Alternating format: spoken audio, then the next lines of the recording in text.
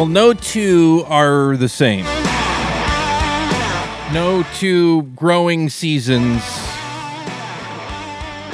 No two springs, summers, falls, winters, for that matter, are the same. It's always something. As Dick Needham always used to say, he was the farmer across the road when I was growing up. I grew up on a raspberry farm, dairy farm across the road. Dick Needham, if you know him. What a guy, too. And I learned a lot from him, especially about how to be a conversationalist from Dick Needham. And that was one of his favorite lines, still is to this day. In fact, I was over at my folks' place the other day, and his son, Frank, was out there, and I think that was the word across the fence. He was looking for a calf that went missing or something from his beef herd, and he found it, and that was the word that we wrapped it up with was, it's always something.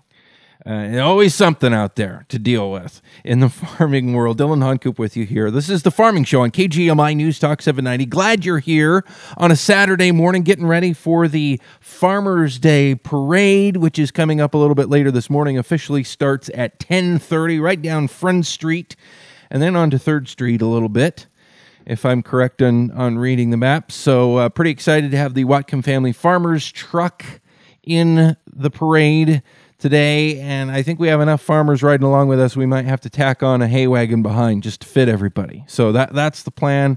Excited to see out there. But what's going on out in the field right now? A lot of farmers on Farmers' Day say, yeah, it's Farmers' Day, it's the parade, but anybody who's really out farming can't go to the parade. I think that's the same thing berry farmers say about the berry festival. It's a similar refrain. Lots of stuff happening in the field, and our guest this half hour, we lured her away from hauling manure. Is that right, Ashton? You were out hauling manure? Yes. Okay. Yep. Well, we convinced her to step away from that for a few minutes to chat with us here. Ashton Beanblossom, she's the herd manager out at RTJ Farms out west of town, west of Linden, that is. I guess this is airing in Bellingham, but I'm broadcasting this morning from our offices in Linden, so I feel kind of Linden-ish this morning. But for those who don't know, out west of Linden, RTJ Farm, multi-generational local small family dairy farm. What's going on the farm right now other than hauling manure? I guess that's part of the picture right now. You're hauling manure because you just got second cutting of grass off, right? Yes. Yep. We got that done, and I'm watching my dad aerate and harrow through the window here, so he doesn't know I'm stopped right now. So he can't see that the tractor has. He thinks you're just going in for another load or what? There you go. I don't know. I'm not driving past him, just so loading up the spreader. He can't tell where I'm at. Yeah, there you go. An extra big load here today. So talk about how this spring has gone. Things were warm and dry in March. It was crazy, and then sure enough, as everyone said, "Oh, we'll get our rain. It'll show up," and it did in April and a bit in this month as well. And so you guys have been rolling with the punches on that. And how has it been? Great. Actually, it's been really good. Yeah, we usually like a little bit of rain in the springtime, but yeah, too much can cause problems and too little can cause problems, and you know how that goes. So we actually had a really good planting season where we got all the corn in.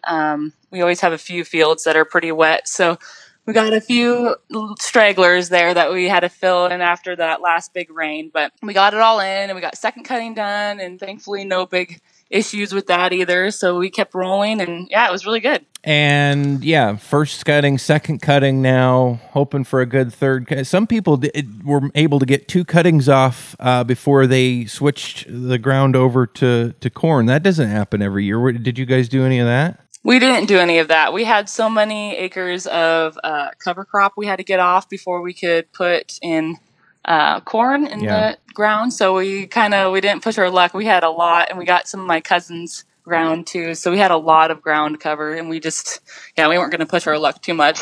Well, explain what that means for people who aren't familiar. Cover crop. What is that, and why couldn't you get 2 cuttings off of that? Why can you only get 1? So I don't want to take it for granted that everyone knows what we're talking about here. Right, yeah. So cover crop is what we plant grass seed or kind of a winter wheat over top of the corn fields, and it protects the soil and erosion and runoff, and it keeps it all good during the winter. And then we harvest it in the springtime so that we can get extra feed, and we have to work all that grass back into the ground. So it takes extra time, but yeah. So you're able to get a cutting off it, but it's an annual crop, so it's not like you're going to, and there's probably a bit of corn stubble and residue in there as well. It's not like you're going to keep that growing for a second or third cut. The whole idea is you grow the cover crop for its benefits. The added benefit is that you can get some feed value out of it, but then it's time to work it up and do some corn. Right. Well, and we have round baled it before, and the heifers, we feed it out to the heifers on pasture, and they pick out all the little corn stubble out because they're like, nope, not eating that. So that it works good, but yeah, you get a little bit of a leftovers on the bottom of the round bale feeder there. But we do chop it with our cloth chopper, and it goes into the bunk, and we try mowing it higher so that it doesn't get a lot of that corn stubble and stuff in there, so that it's a little bit better.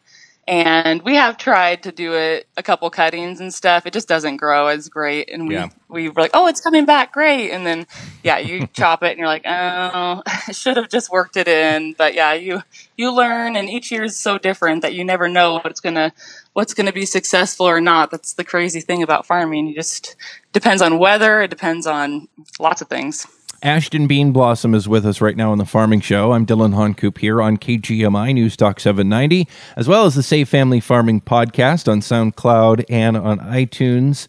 If you haven't subscribed there, please go ahead and subscribe there. Ashton, you're pretty busy on social media a lot too, telling the story of your farm and giving people updates all the time of what you're up to out in the field. It seems like you're out in the field more than anything, at least when you're giving your updates, but you're the herd manager there. Aren't you supposed to be taking care of all those cows? Yes, I have 475 milking cows that I'm supposed to be in charge of. But I usually think, oh, I should post something about this, but then I'm busy doing it. And then after I'm done with it, I'm like, oh, I guess people would have liked to have known what was going on there. But I guess it's when you're in the tractor. Sometimes you just get busy working. Yeah.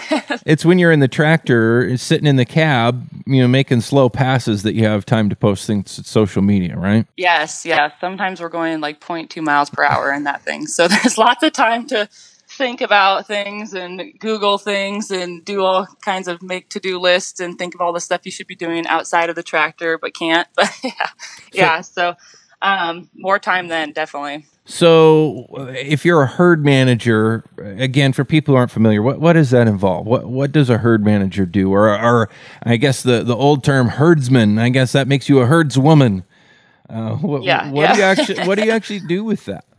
Well, I'm in charge of the overall health of the herd, and I work with the nutritionist. And if there's any problems, if we have any feed issues, or if we have any mastitis issues, I take care of all those. I treat the cows, I breed the cows, I move them into the group that they need to be in for whatever stage they're at, either in their pregnancy or if they just had a calf, so I'm managing the cows of where they should be at what time. And so then I work with the vet really closely, and every 2 weeks we have the vet out to do herd health. And so I get all of that ready and do the hoof trimmings twice a month. We have the hoof trimmer come out, and we get all our long feet trimmed up. So there's a lot of odds and ends that need to get pulled together besides the daily, feeding, milking, scraping and stuff that needs to be done. So that's what I do. You grew up on the farm, but how do you get to do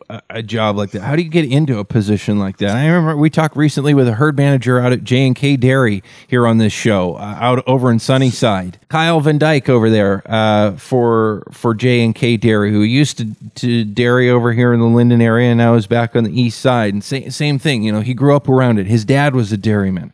But beyond that, what did you do, Ashton, to take on that role?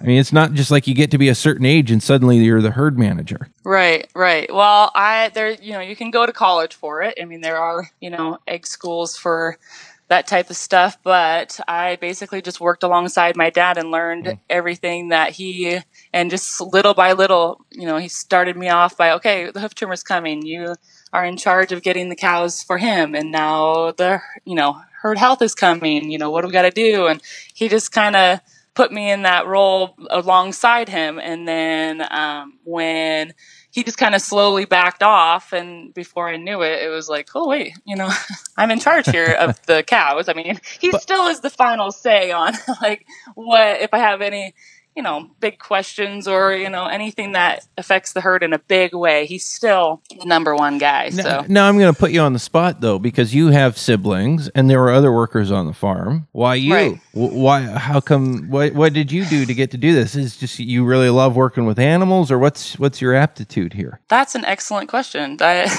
don't actually really know, but my sisters all help at the farm throughout the seasons. A lot of times during spring work and fall corn harvesting, when we need people in silage trucks and extra bodies and tractors, they all work off the farm except for, well, I guess 2 work off the farm and 2 of us are still here. So so what, I don't know, Dad, he's always put a lot of confidence in us. My dad, he's always kind of, he has 4 daughters and there was no son here to kind of be like, okay, you go out there. It was like we all had to do basically whatever probably a son would have had to do. So there was no, because we're girls, he didn't hold back on us.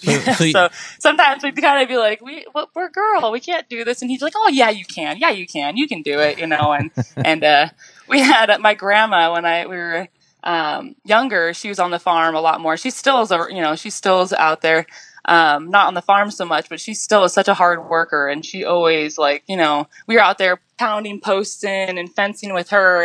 And I mean, we went alongside, really strong women. So it was like, if they can do it, we can. My mom, she's the calf manager and she's out there and she's doing stuff that you think, not that she couldn't do it, but it's like, man, she's just such a hard worker that it's like, we just always said, you can do it, so. You guys believe in gender equality out there. There's not. Oh, absolutely.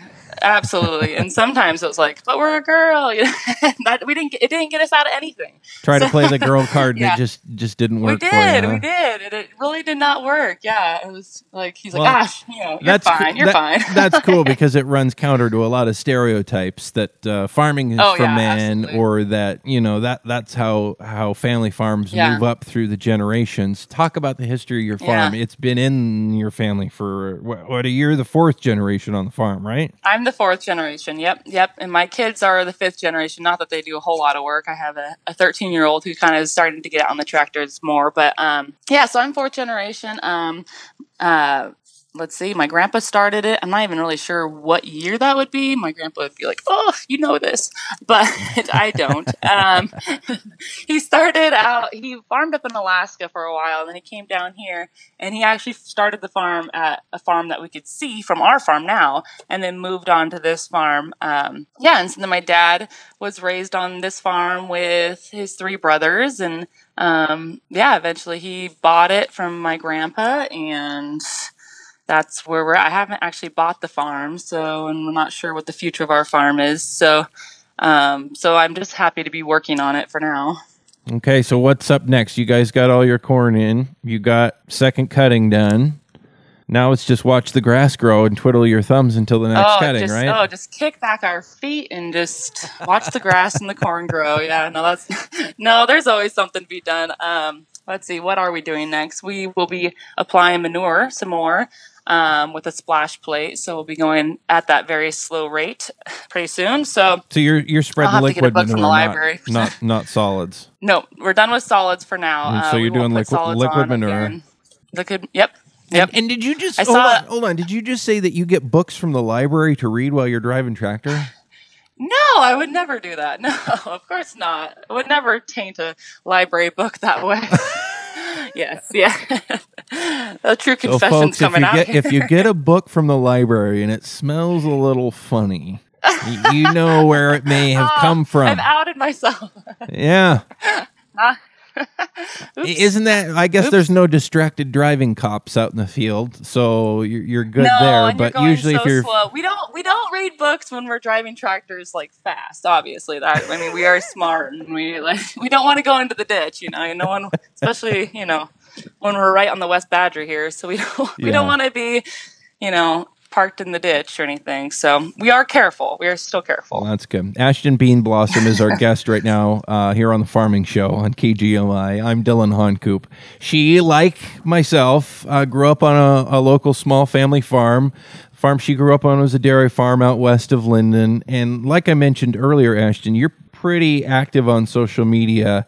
And that's for a reason, too. It's not just because you like doing it, but you're trying to tell the story of family farming, right? Talk about, just briefly here, before we run out of time, what your philosophy is on kind of telling your story. Right. Well, every farm has a different story to tell. Everybody has different methods of how they farm. And I follow a bunch of farms on Facebook, and I think it's very interesting to see how they farm and how they farm in their area, because the Midwest farmers do things totally different than we do out here because their weather, their climate, everything's, just different.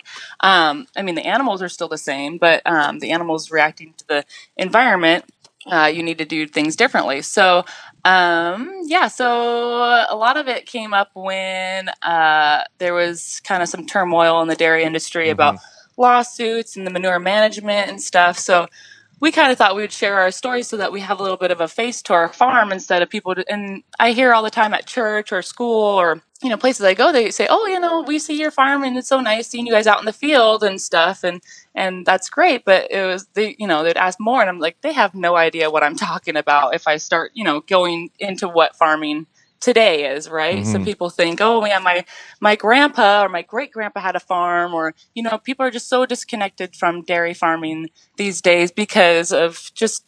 I mean, they either grew up on a farm and they moved off and got married and live in town, or they have maybe an uncle that farmed or, a cousin that farmed, but that still doesn't give them an inside look on what goes on the farm. And so there's a lot of accusations too about farming, about, animal abuse or, the farm manure issues. And so there was a lot of that stuff going on too. And I was like, well, let's just start a Facebook page. Yeah. And my dad was kind of like, I don't know about that. He's like, He's a little nervous. Like, well, what would you say? He was like, what would you say? But, my generation, we're on social media so much, maybe generation below me, probably even more. But, so it's like, well, it's kind of a normal thing just to share your life, and stuff. And this is a huge part of our life. We are on the farm all the time. So I thought, well, we'll just share it, and if all we get is my grandpa and grandma on there, that's great, whatever, so, and it's gotten a little bit big. I mean, it's not huge, but it's definitely got a lot of people interacting on it and stuff. And I love that because they ask questions and they're like, there's no dumb question because some people don't know. And before we wrap up, how can people follow? I mean, where are you at? We're only on Facebook right now. We should expand more to, Instagram and stuff. But we're at RTJ Farm on Facebook. So it's just RTJ Farm. So that's pretty easy. Pretty easy. Look them up, folks. Follow them. Check out the stories. You can see what they're doing day to day there on the farm. Ashton Bean Blossom. She is the herd manager there, and has grown up in and around this farm. Her dad grew up around the farm. Her grandpa is a multi-generational, local, small family farm. Thanks for sharing your story on social media and here on the program today, and best of luck. We don't know what this summer is going to throw at us, and you always kind of need to be buckled up. So I'll let you get back to hauling manure, though, before parade time. All right. Well, thank you very much.